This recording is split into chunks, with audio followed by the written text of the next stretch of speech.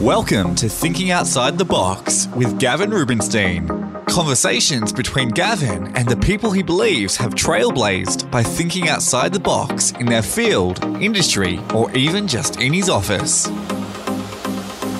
Ladies and gentlemen, Mark McLeod, aka Macca, the CEO of Growth.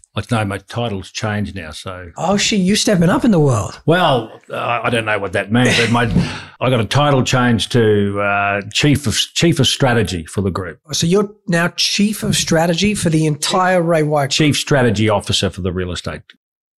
They need to give you part of the whole company. That's what I think. I'm going to talk to Dan. Kidding, Dan, don't kill me. I love you. But you've just been such a staple in the Ray White business since the very beginning. I've had the privilege to have some pretty incredible people on this relatively new podcast. You know, Tom Panos yesterday, in my view, best real estate trainer in the country. Now Mark McLeod, who I believe and have always said since the beginning is, in my opinion, the best real estate mind in the country. So I'm very, very appreciative to have you here. Thanks for coming. No problem. Let's get into it. Thanks for the kind words. I'm not quite sure I'm the best mind in the country. Some pretty smart people in our industry. Yeah, there is and there isn't. What I think is great about you, Mark, is you have a very comprehensive understanding of this business, but you explain it in an extremely simple, straight to the point way. And I resonate with that. Yep. So let's get into it. Tell us about you. Where did Mark McLeod start? What was your interest early days? Were you studious? Give me a summarized version of your journey to this point. I grew up in Bundaberg in central Queensland, or the Wide Bay region. And I've always had a saying, there's only three good things to come out of Bundaberg: rum, the Bruce Highway, and me.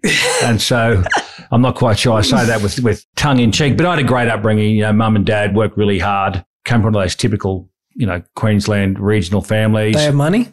No, they didn't have. My dad was a really hard worker. Mum worked in the news zone. She worked in a doctor's surgery. Dad worked in the railways. But we had a house full of great love. We had a house, our food plates were always full. Yep. I actually didn't realise that growing up that we didn't have money. It just seemed normal, and we had a great time. We had bikes. We had a great upbringing. Sport was very much part of it, of our family, but it was great to grow up in Bundy. Okay. And then where'd you go? Well, I thought I was going to be a football star. So, and that moment was one of the real probably defining things. I thought, I probably didn't do well at school as I should have. And I thought my destiny was going to be a football star. And it was a great lesson because you're a big fella. You're kind of like me. Yeah. You're a little bit bigger than me, tiny bit bigger than me.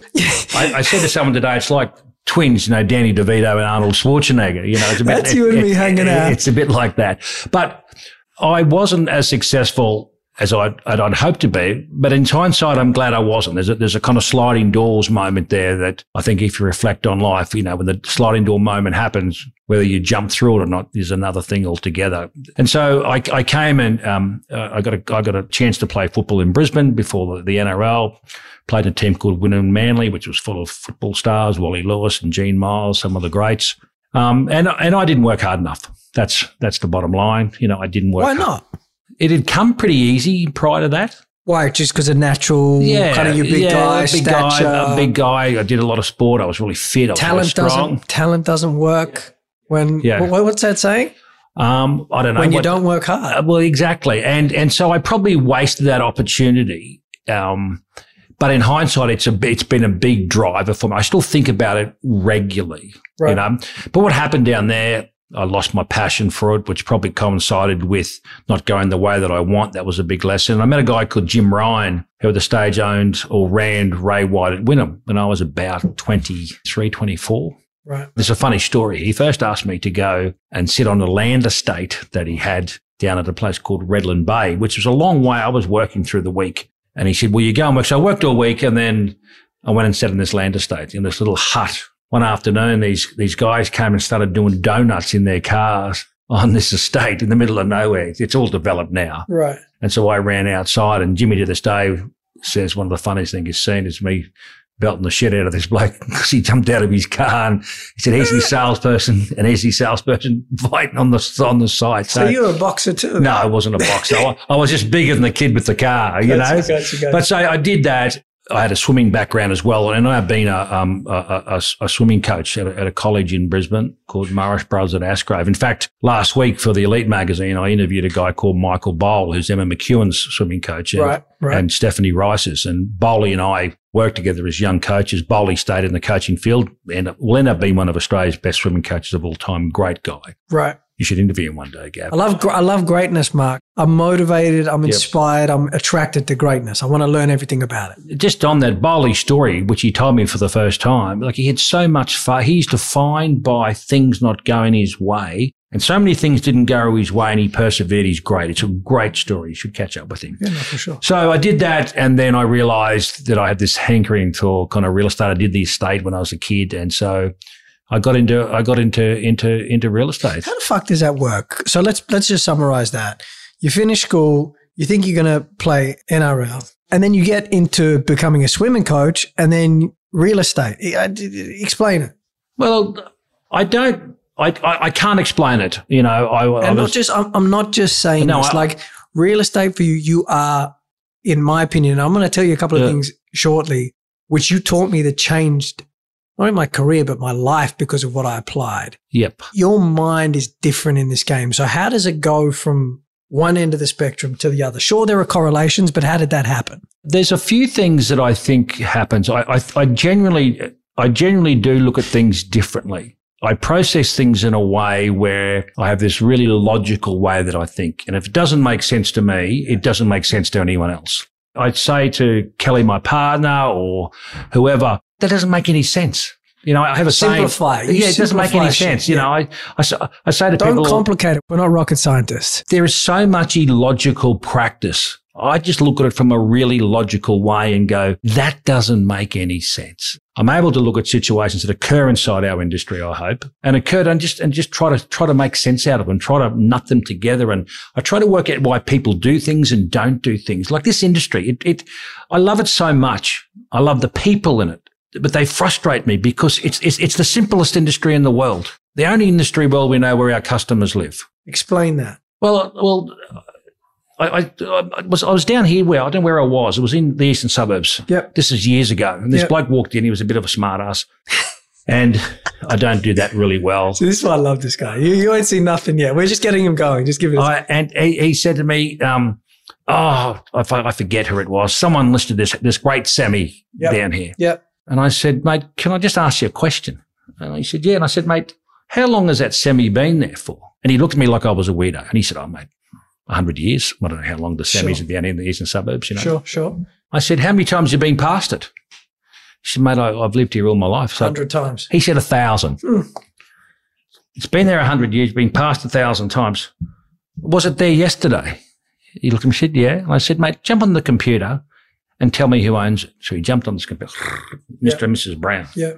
It's been there 100 years, been past 1,000 times. It was there yesterday. You actually know who owned it. You had everything you needed to list that home except the one thing that mattered, a relationship with the person who owned it. You had everything else. And that's the key, right? 100%. And so how do you manage that relationship and how do you ensure that you do particular activities so that you achieve that? There's a saying that if I had 100 real estate agents here today and I said, would you all agree with me this is a relationship-orientated business? They would all go, yes. And then I asked a question. This is interesting. And because I get different responses from millennials. And I said, make a list of all the people that you have a relationship with that you've never spoken to.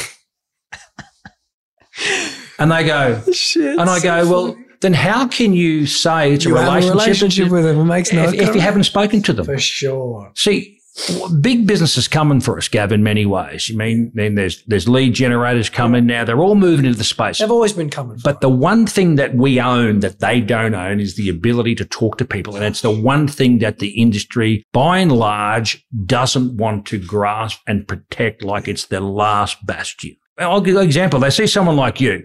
You know, you've got a great social media. You've done some good stuff on the show that you're on, Lux Listings. You've done all that. You're a real high profile. You say that I've taught you some things.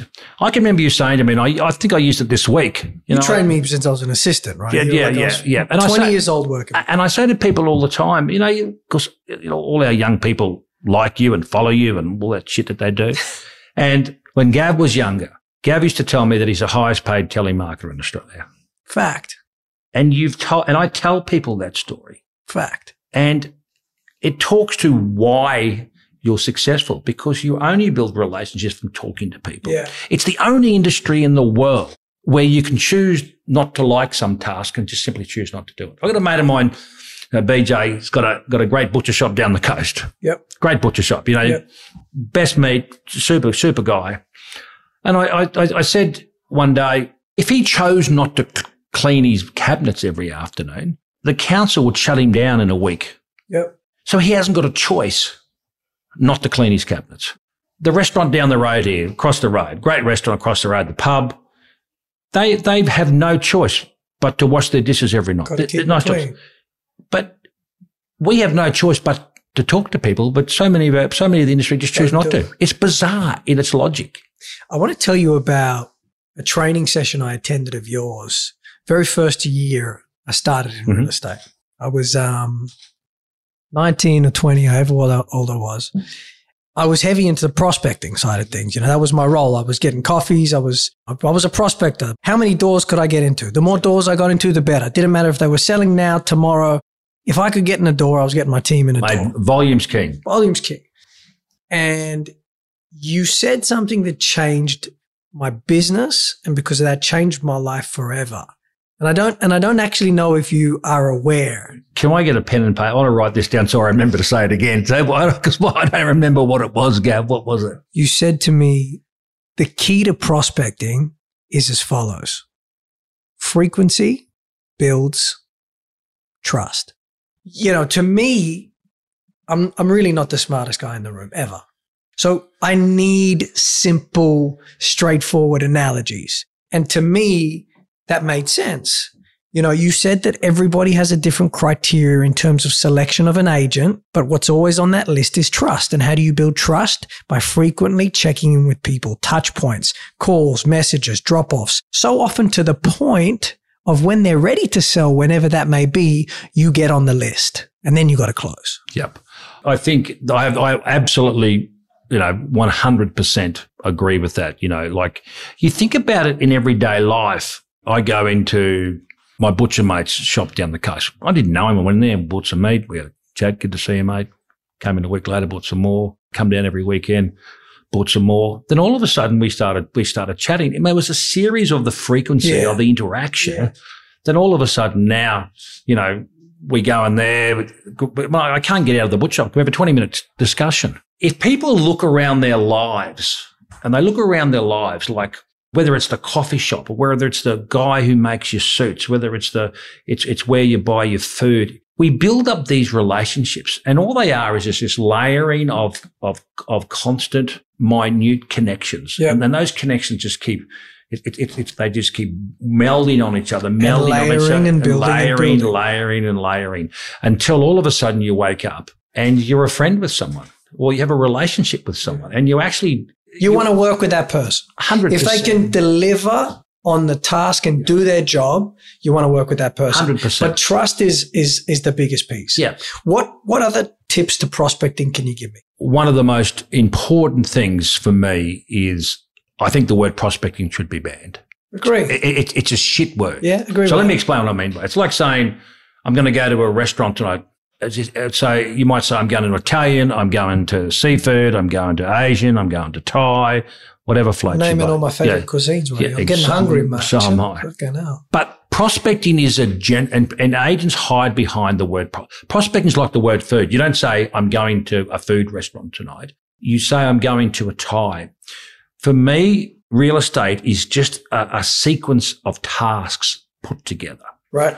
Just a sequence of tasks. Yep. You list a home, you communicate that broadly, whether it's socials, whether it's inside your database, through text messaging. Combination. Yep. And I call that building an ecosystem. Just listed, just sold, whatever you want to do on that, And so for me, prospecting is just this collection of tasks. People's businesses in our industry, Gav, aren't defined by the task they're doing. They're actually completely defined by the task they're choosing not to do. And so what actually happens is that their business becomes a collection. Can you just say that again one more time? Sorry. Say exactly what you said one more time. I said agents' businesses aren't defined by the task they're doing. They're completely defined by the task they're choosing not to do. Right. So what they're missing is based on the activities they're not doing. 100%. For example, we've done through an exercise through my team at Ray White, shout out to everyone who's working hard. We asked through our NPS. Is this a concierge? No, this is the marketing team. Okay, So they ask every single person, why they chose that agent. Yep. Why they chose that agent. Mm-hmm. They can tell you now they chose the agent because they sold a house in the street. So there's something like 11% of people say, oh, he sold or she sold a house in the street. Yep.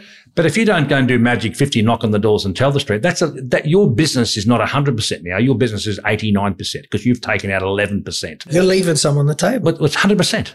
So for example, we know that 59.3, it's exactly as I did this morning, 59.3% of people I chose that agent because they had constant communication with me. So 60% from the relationship. So if you don't do that, then all of a sudden, instead of being 59%, it's 30%. Reverse engineer constant communication with me for a minute. Yep. I believe, and I want to know if you agree or not, constant communication isn't just harassing people on the phone. No, it's not. It is social. It's touch point in the paper. It's boards in the area. It's charity work. Is that right or wrong? That is one. I'm going to tell two stories about that. One's a funny story. I was driving the airport in Sydney to Brisbane. This is the pandemic when I was flying every day. I saw an ad for some men's underwear.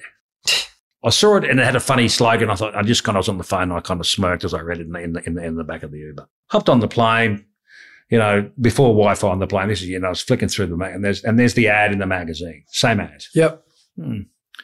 Layering. And then all of a sudden I was, this is before the gram was when Facebook was flicking through Facebook and there was an ad came up. Same one. And then I saw it. It's haunting you, baby. Then I saw it on television or something like that.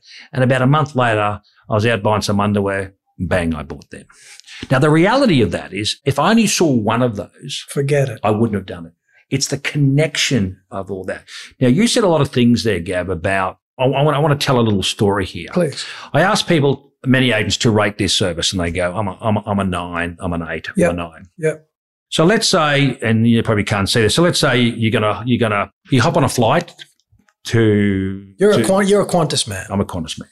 You hop on a flight to Melbourne. Yep.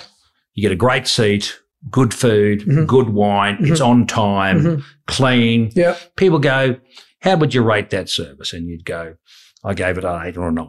Okay. But let me go back a bit. Let's take another person. Let's take a person who went onto the website to book the flight and they had to wait an hour and a half because it was clogged up. Yep. Let's say they went to the airport to put their luggage in and the queues were a mile long. They looked down the hallway and Virgin was flying through and then there was queues, you were waiting. You went to the lounge and the lounge was bloody packed and you couldn't get a drink. You couldn't get a seat. But you hopped on the plane on that flight, the 8 or 9 flight. If you asked how Qantas was on that sequence of events, you would only say, I give Qantas or Virgin or whatever, I give them a 4. What agents do is that when I ask them what their services are, they only tell me the service they're giving their current vendor, which is like hopping on the plane. I go, but what about... Get you. The service starts 100%. From booking the flight. 100%. What about the person who came through your open that you never bothered to ring back? What about the person who was in your database? What happens is that we, as an industry, we rate our service on what we're giving the person in our sphere now. We don't create enough of an experience. Or we don't have a wide enough lens. Like, for me, let's say the suburb that I live in Brisbane is called Bulimba. If you're an agent there... You're on a beach there. You love to surf. No, that's down at Tugun. Okay. So down the southern end. So I know you pretty well, man. Yeah, you do. Pay attention. You do. Shout out to the guys at Tugun. They lost the office at Eleonora, which is in behind. It's underwater. So Parksy and the crew, I hope they're going well. But let me tell you, the reality of life is if and I try to get across to people, things dramatically change when you think differently. Perspective game. Most agents, you have a look at most marketplaces in Australia. Let's take regional marketplaces where the suburbs of Brisbane, Sydney and Melbourne. There's normally 3 players and their market share oscillates about the same. Why? Because they're fundamentally doing the same thing. They've just got different colours, different brands, different personalities. One will have a good quarter, one will have a bad quarter. They'll swap around. One will go from here to there. You know the game. Yep. The people, and I believe, who are going to win ultimately take a completely different mindset. Rather than saying that my current vendor or my current buyer is my client, what if you said, everyone who owns a home in Bulimba is now my customer? And this is what you always preach. Yeah. Who is the consumer? Let's talk about the 1,500 homeowners of my suburb are now my customers. Yeah. How can I influence them? How can I benefit them? How can I give them a level of service long before they actually need it? Now, with technology and with... It's like what you talk about, that 53% stat. It's you got to, even when they're not selling, you got to start that process. 100%, but in a way that really connects with those people, you know, not about, saying... I'm not asking for things. Yeah. Giving them value. Yeah, giving them value. I'll give you an example. There's a junior rugby club in our suburb. On a Friday night, they had training. Kel said, come along. I went along and, mate, I looked around. I said to Kel, half the people have actually walked to this rugby club this afternoon. They've walked there. So all the kids from the suburb go to parents have a few wines, big barbecue, all the boys train and it's turned into a social event. And I walked back and I said, if I owned the business, he said, what would you do? I said, I'd tell you what I'd do. I'd walk to the rugby club and I'd say, listen, you know what was it, $400, $500 worth of sausages tonight? I said, I'll pay for them every week. It's a 12-week season, 15-week season, $7,000. I'd get my staff and myself to serve the burgers every night from 5 to 7. I'd have my beautiful market review documents for the suburb at the end of the desk and I'd say, I'd have, like you're just being present. Just being present. And suitable to the market and connecting with people. You got to connect to your market. And I think that what a lot of people don't understand, and this is a saying that I coined just before Christmas. It just came into my head, and I said it when I was doing a thing with Elite Magazine, with Sam and Elite Magazine. Love Sam. Shout out to Elite. Yeah, Sam's a good She's girl. a sweetheart. And I said to Sam, what people don't understand is that the transaction is the collection point. It's actually not the production point. The transaction is the collection point? It's where you collect the money. It's actually not where you produce the money. Explain that. So if I go and list a home, if I go and list your home this afternoon, and I list it today, sell it next week, and I collect the money. It's actually not where it's all the work I had to do to get that. For sure. So the transaction's just the collection point. People miss that. It's not the production point. People miss that. 100%. People think, shit, I've got to go for a meeting at 9:00 at night. I don't want to do that. But that is what you have to do to create the end result. That's the process that so many people miss. I told a couple of young punks, I said, go to the casino tonight. Young punks. I said, go to the casino and watch. And watch the people walk up to the windows to cash their chips in. Yeah. That's the listing. That's where they're collecting. That's where they're cashing the chips in. Yeah. It's actually not where they made the chips. They made the chips out on the floor. You make money in this industry by building structure, process, consistency around the production points of the business, not the transactional points of the business. Structure, process, consistency. Yep. Those are 3 words I believe as a real estate agent you need to make your religion if you want to be serious about this business. I believe that the greatest consistency in our industry is inconsistency. I was just going to ask you this because there are multiple nuggets you've given me over the years that have really affected my practice. Yep. One of the biggest ones is this topic of real estate agents being consistent with being inconsistent. So the only consistency is inconsistency. Why?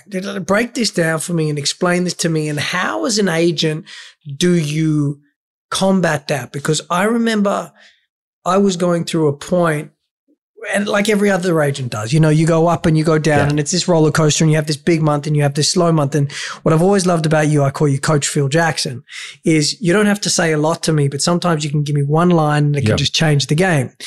And you came up to me and you said, Gav, what's going on? I'm tough. I've got all of these listings. I've got some great properties, some phenomenal, and I cannot get a freaking deal together. And last month it was, I never like to talk about the money I make, but you said how much you make last month. I told you the number was a big number. And you said to me, think about the people you're dealing with. You're dealing with people in the eastern suburbs. These guys are not idiots. This is not supposed to be easy. That snapped something in my brain and changed my practice again. Well, I think for me, Gav, it's like a lot of little sparks, and for me, I'm not practicing like you are every day. I work in a different role, which I truly love. But I think there's a couple of things for me. I wake up every day and tell myself, I'm going to be really good today. I'm going to be the best I can to be today. I've done so many presentations in real estate over the years, but I still, before I go and do one, this is going to be the best one I've ever done. Love that. And sometimes it is and sometimes it's not. The mindset is I'm going to have a real swing at this type of thing, I did one yesterday which wasn't good because I was angry, and I took that in with me about something, and I said to the young girl I was with, I said, I wasn't good there today, and I said I carried that emotion with me rather than being like a listing presentation. I have someone now that when I have a bad one, I go, I'm not going to get that. Yeah. And so I think getting back to the consistency part, I love Warren Buffett. I just love him. Same. I just love him. He's a don. He's a don. I have a thing in my book. He's saying the saying. Favorite thing I've heard him say is, someone asked him why if he's making money so easy, why don't people follow your strategy? And he said, quote unquote, not many people want to get rich slowly. And people want this shit quick. 100%. No one plays the long game. Yeah. Now, I talk about that a lot. And I talk about the compounding effect of our business. Yeah. And no one really understands it. But if I explain it to people, I can see their lights go on. So let me explain it to you. Break it down. If I gave you 1 cent, and you might know the answer to this and your listeners might know that, but if I gave you 1 cent on the first day of a 31-day month. Yeah. And I doubled it every day. 1 cent went to 2 cents, 2 cents went to 4, 4 went to 8. Compound over the period of 31 days. How much money do you have at the end of 31 days? Well, listen, I couldn't tell off the top of my head. So the answer is $10.7 million. Say that one more time. $10.7 million. And the algorithm is? If you have a look at the number, the curve is really flat. 2 goes to 4 cents, 4 cents to 8 cents. Over a period of how long? 31 days. If you double 1 cent every day for 31 days, it's $10 million. I'll show you the graph. Right. So you go. Someone test this guy. I'm not good at maths, but we're going to test this. 2 to 4, 4 to 8, 8 to 16. But if you see the curve, I know we're on a podcast, you can't necessarily see me. But if you see the curve goes vertical at about day 25.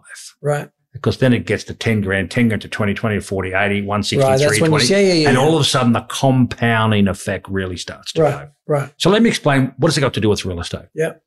If you have a database of 1,000, you love it, cherish this, just kick it. You just love it. Yeah. Let's say it produces 50 listings a year. Let's say you work hard and you get 50% of those. That's 25 listings a year. You open up those 25 homes. Mm-hmm. How many people would you get through an average open? One open? Yeah. On average, 10. So let's say I open those 25 homes once. That's 250 people multiplied by 4. There's another 1,000 people. People don't get it. In a suburb like yours in the eastern suburbs, I would tell you there would be at least 50% of the people who come to your opens own another property in the eastern suburbs. 100%. And some. So all of a sudden your database has gone from 1,000 to 1,500. You apply the same 50% logic again. So instead of you having 25 listings next year you got 37. 37 multiplied by the 10 over the thing. And all of a sudden your database goes from 1,000 to 15 to 2,000. Yeah. And your business starts to grow. But here's the kicker. Nobody wants to spend the money, time or effort on managing the data properly because they're too busy focused on the transaction. They want the deal. They want the deal today. They want the money today. They want the comm today. They don't play the long game. And I've always said to you, I don't play for today. All of this shit I'm doing is not even for tomorrow, next year. Yep.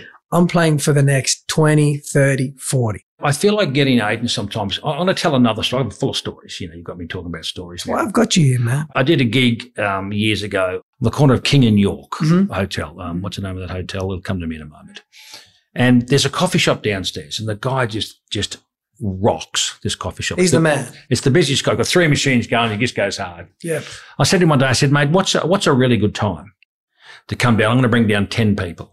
I said, and when I come down, I want you to say this. He said, about 10 to 11 till 15 is my quietest 25 minutes, then and then it rocks again. I brought these guys down. They were doing a program with me.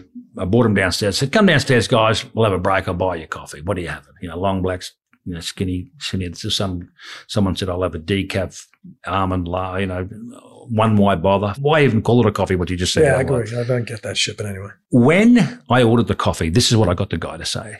This guy roasts his own beans.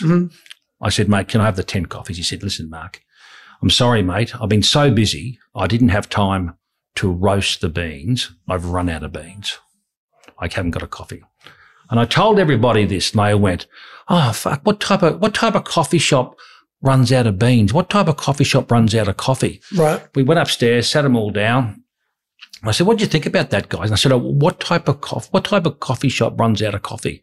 And I said, what type of real estate runs out of stock? What type of real estate runs out of stock?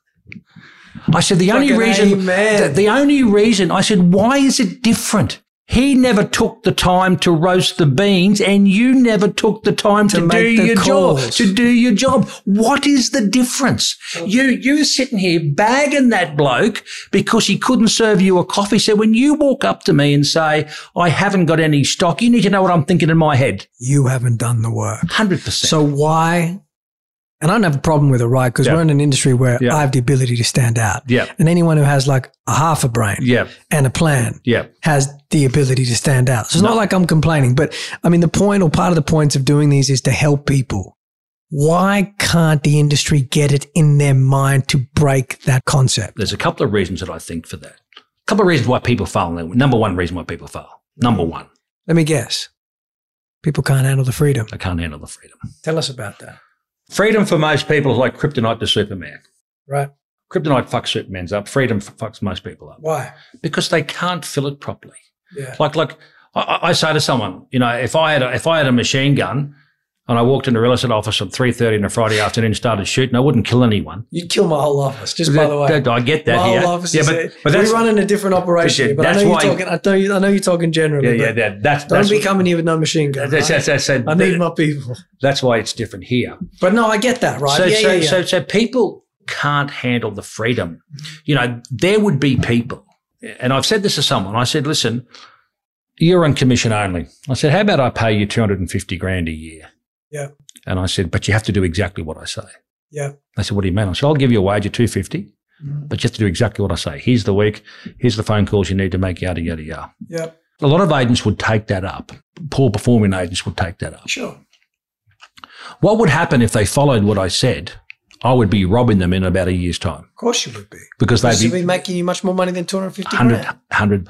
So I asked them why can't they do that themselves? Because their inability to manage the freedom.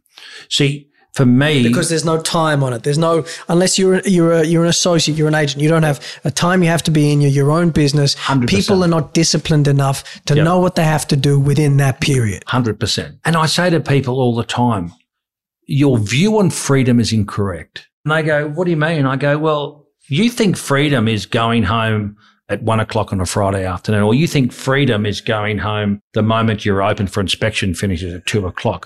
Freedom for me, and it hasn't always been that way. I know there's times but freedom for me, what I think about is freedom, the freedom to say, well, that's the school I want to send my kids to. The freedom to say, that's the car I want to drive. Yeah. The freedom to say, that's the holiday I want to take. Yeah. That's the house I want to live. That's the suburb. That's real freedom. The other freedom is false freedom. I'm home watching Netflix at 3:00, you know what I mean?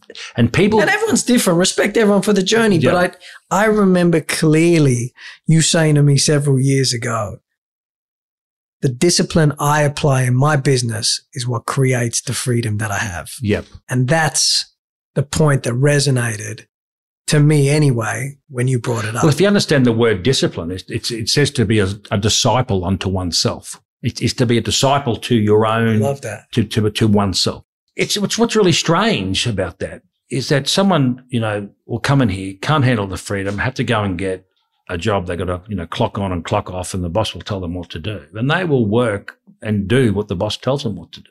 I'm not smart enough to understand why that occurs, Why a typical human does that shit. No, I get that too. Even now I find myself where I have to spend some time thinking about stuff and kind of planning some stuff where it's kind of not doing. I've got to sit back and go, this is still work. Yeah. Just because you're not talking to someone on the phone or doing a session or writing a session, that's taken a little bit of discipline for me to be able to do that, because I enjoy this work and I enjoy interacting with people. Going through COVID and looking at screens, in the end, it was like, and I said to someone the other day, screens suck your energy, live people give you energy. Yeah, of course. You know what I mean? Like when I'm got 50 people on the screen, they turn their cameras off because you present to thousands and thousands of people, and in my opinion, you're one of the best to do it. So I get all that. Yeah. A couple more things I want to just touch on before we wrap up. You used to run real estate businesses, so you got in-depth experience. You know the game. You've seen agents come and go. Like I say, repeating myself, you just know this game. You're a real estate agent. Give me the top 3 points you need to focus on to give you insurance to have a very healthy real estate business. Top 3.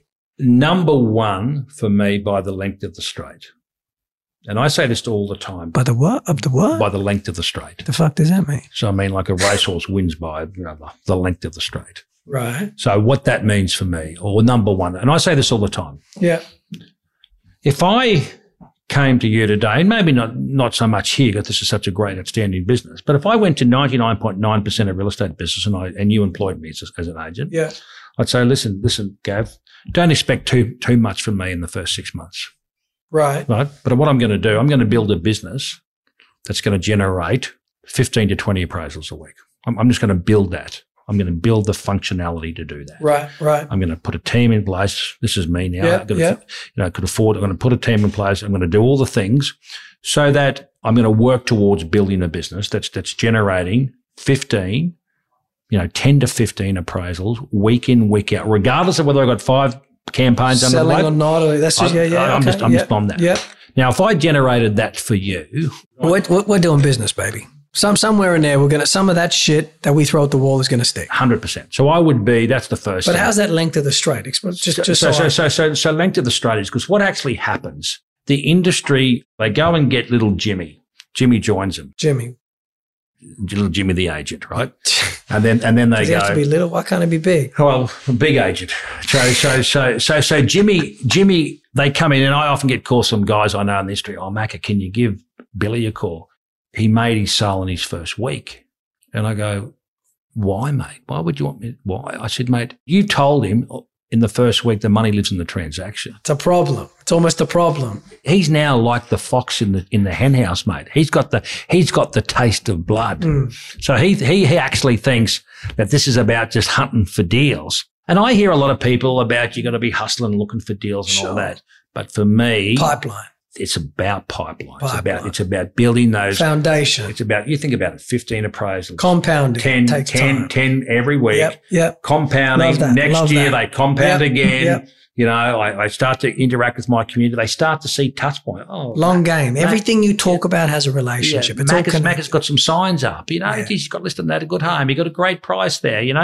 I got a good market. Whatever it is, I'm starting to connect with people. So for me, inside people's homes, connecting with people is number 1. Length of the straight can also be interpreted as long game. Yeah. Number 2. Number 2 is build your task points. So a listing comes in.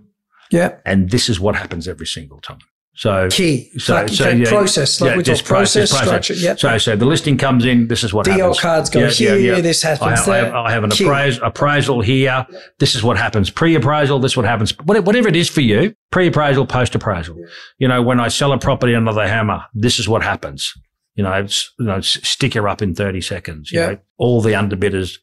Spoken to, see which houses they can go to. All my vendors who had a house like that in my pipeline. What's your process? Have that completely. Make it your religion. Completely consistent about delivering your process. Yep. That's the second one. And the third? Third one is, I think, is one of the really simple things. Is this one thing that I told people to do. I cannot believe the number of people that do that and say to me, this has been a really big thing. We've got a lot of technology. We've got some great technology. Nurture Cloud we're playing. It's super cool. I'm really excited about where it's heading. One of the things that I got a lot of people to do with their kind of pipeline is put it on a sheet on their desk and all that, so they can visualize it constantly. Have it in the system with reminders and all that stuff. That's another thing. Sure. And most of the ones I work close, I said, just put it on a whiteboard beside your desk. People go, oh, what if someone else sees the name? And I go, then you probably haven't got a good enough relationship with them. You know, all that type of stuff. That shit gives me the shit. They all do. It's that old school real estate agent entitlement mentality. Yeah. For me, what I say is that every time if you, let's say Gavin Rubinstein was on the list. I spoke to Gav today. All you do is get a red pen and put a red dot beside Gav's name. And then I speak to Mark McLeod. I put a red dot. At the end of every week, look at the board and see who's got a red dot.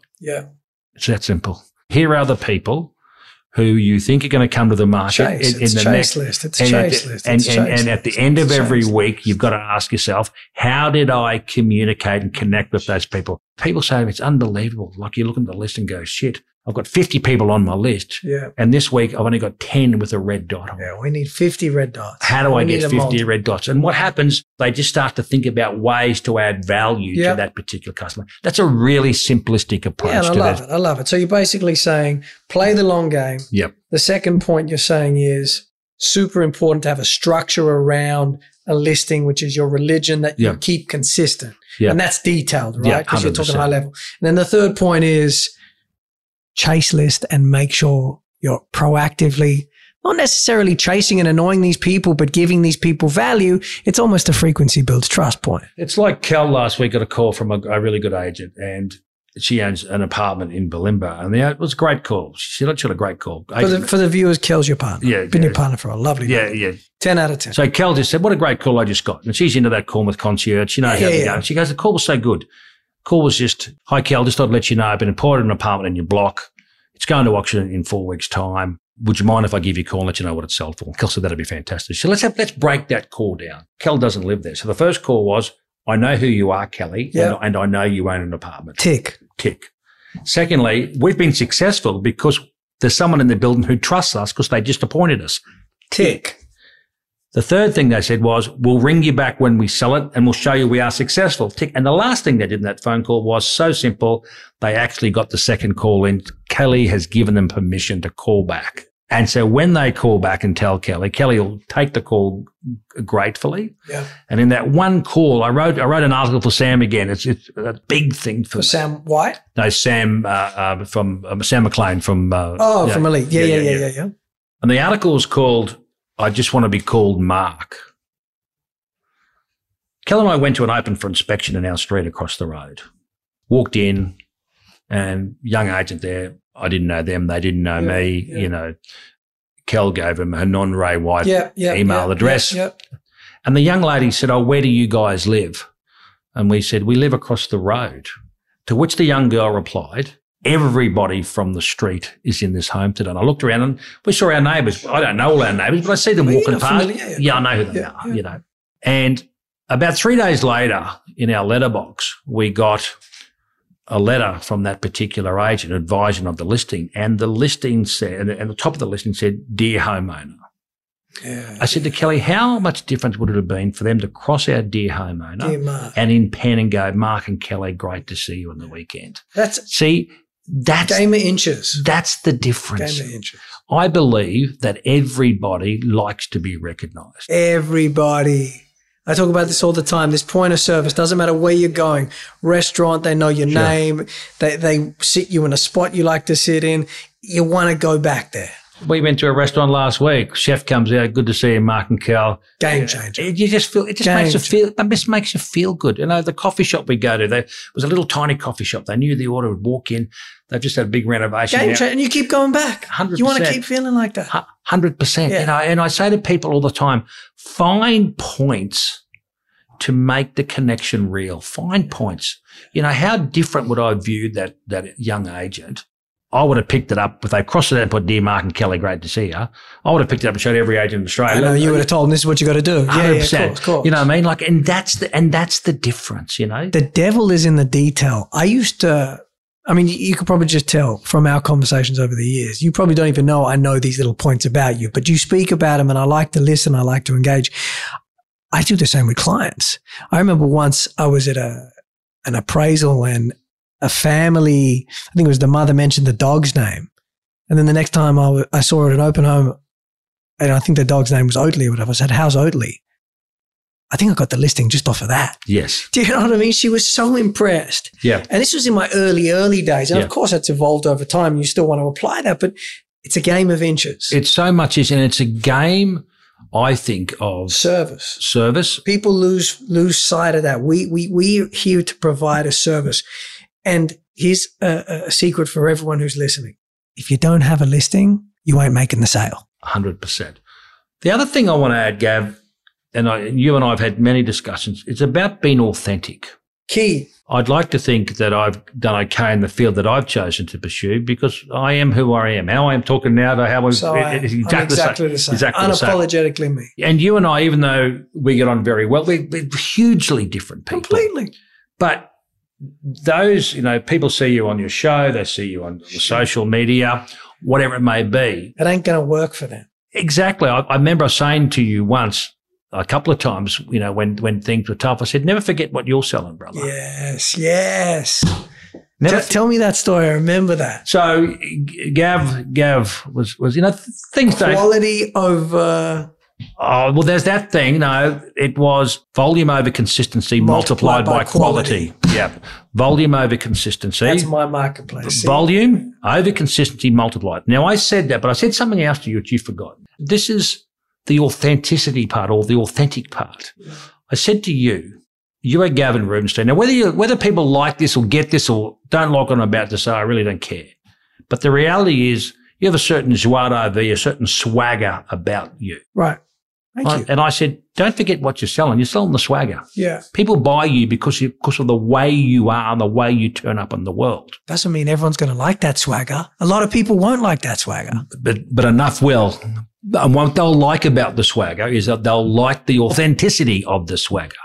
People need to find out what is theirs. What's their thing? 100%. Mine works because I'm passionate about it and it's real. I relate to it and that's I've had people come up to me and go, a couple of guys in here that, they want to dress like Gavin, look like Gavin. I go, well, but you can't do that. Tell me how you want to dress. Tell me how you want to look. You know what I mean? Like, it's not just about the way you look. It's about it's about people turning up and being the individual they are. 100%. You know what I mean? And I always say that. I always say, like, listen, from a young age, I love fashion. I love dressing, and that evolved. And so, for me, it's a way almost of how I express my brand, because I always say, if I look good, I feel good, and then I do good. But that's me, but certain people don't necessarily have to. I'm going to tell a funny story about a mate of mine, Stephen Nell. I like Steve. He's a legend. He's a funny guy, Stephen. Rabbit stew. Stephen is a great friend of mine, and he's from Orange, and he's a country boy. He's got cattle properties, he runs our rural business, The daughter's Lucy. Lucy. She's in the game? Yeah, Lucy's doing really well. Lucy's great, yeah. Stephen told me last week, he said, I remember that time where we're at some conference and Stephen walked downstairs and he had surfy gear on, board shorts and surfy gear. Yeah. I said, mate, what are you doing with that shit on? Yeah. I said, mate, that's not you. You're not a surfer. You don't even carry it well. You look like shit in that, mate. Go and put your jeans on your cowboy hat. Come down to Stephen now. I'm not trying to be some hard-ass surfy. And we laugh about that. And he said, I wore it, but I felt uncomfortable. See, people buy you when they feel you're present, and you can't be present if you're not comfortable. I can never be you. You can never be me. Embrace who you are, use who you are, be consistent, turn up in the world, connect, understand your business, and you'll make money.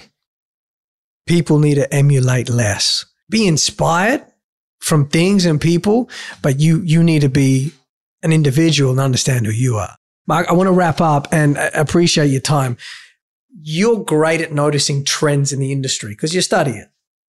Give me a trend that you're seeing that's evolving, that's new, and how we as salespeople across the board can stay ahead of the curve.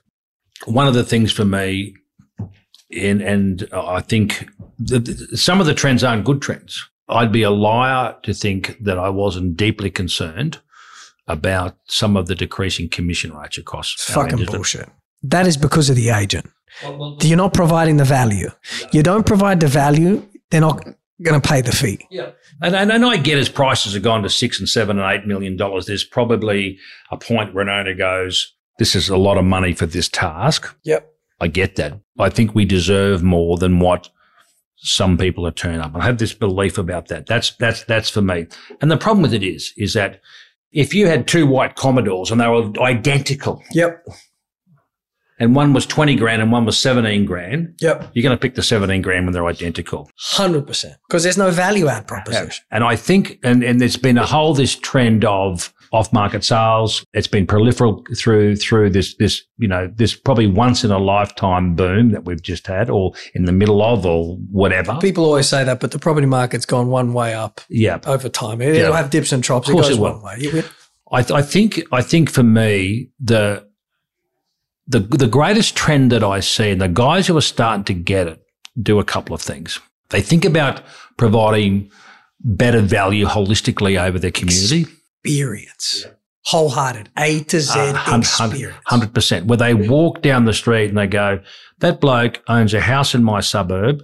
How do I get to know him? Yeah. That for me is the trend that's going to win. The other part about that is that I think being a good person is so important. It's so important. Like people today don't want to deal with the dickhead. Yeah. They read through it. It's not, this is not old school real estate agent shit. This is real estate agent 2030. Yeah. It's not, like. And I also know, Gav, that I do believe this technology, and what I'm seeing with technology and the way that technology is, people have to embrace it. They have to embrace it. It's not going to work. Like this technology that we have, we're working hard on Nurture Cloud. You know what I mean? It's just increasing. All that we want it to do is to make it easier for people to connect with the human. That's all it is. I'm going to make it easier for you to pick up the phone and talk to a consumer, because it's the talking. We talk about big business, whether it's the portals around the world, whether it's lead generators. The one thing we have to cherish, any industry that loses control of their lead source is in trouble. Yeah. And we have the greatest advantage, which is just talking to more people on a regular basis. My message for everyone, just talk to more people more often. It is that simple. I'm going to tell one more story in finishing. And I know is a story about the young bloke who works for you, but I told him about the rock story. Which one? Who? Patrick. Yeah. I said to Patrick one day, Patrick's in a little, he's on track to do $2 million this year. He's a numbers dude. So you would get along with him. He's analytical. Yeah. In fact, I remember the conversation. I said, just imagine there's a target, like a bullseye target, like a big archery target, and it's 10 meters away. And I'm going to give Gav 10 rocks, and he's going to throw rocks at the target. How many targets do you think you'll hit? Bullseye. And he goes, 9. I said, do you think you can beat him? He said, maybe. I said, what if I give you 100 rocks? Do you think you can beat him? I love that. And he went, well, yes, I can, mate. I said, the secret to your success as a kid, mate, is throw more rocks. I love that. And that's why I got you here, brother. Yeah. To me, every time I speak to you, it's just value, value, value. I hope people get it. I hope it changes and helps and assists. Love the work you do for the industry. Love the work you do for our group. You are a huge asset. I appreciate everything. And thank you so much. No much, mate. Cheers. Thank you for listening to Thinking Outside the Box with Gavin Rubinstein. Subscribe now for future episodes.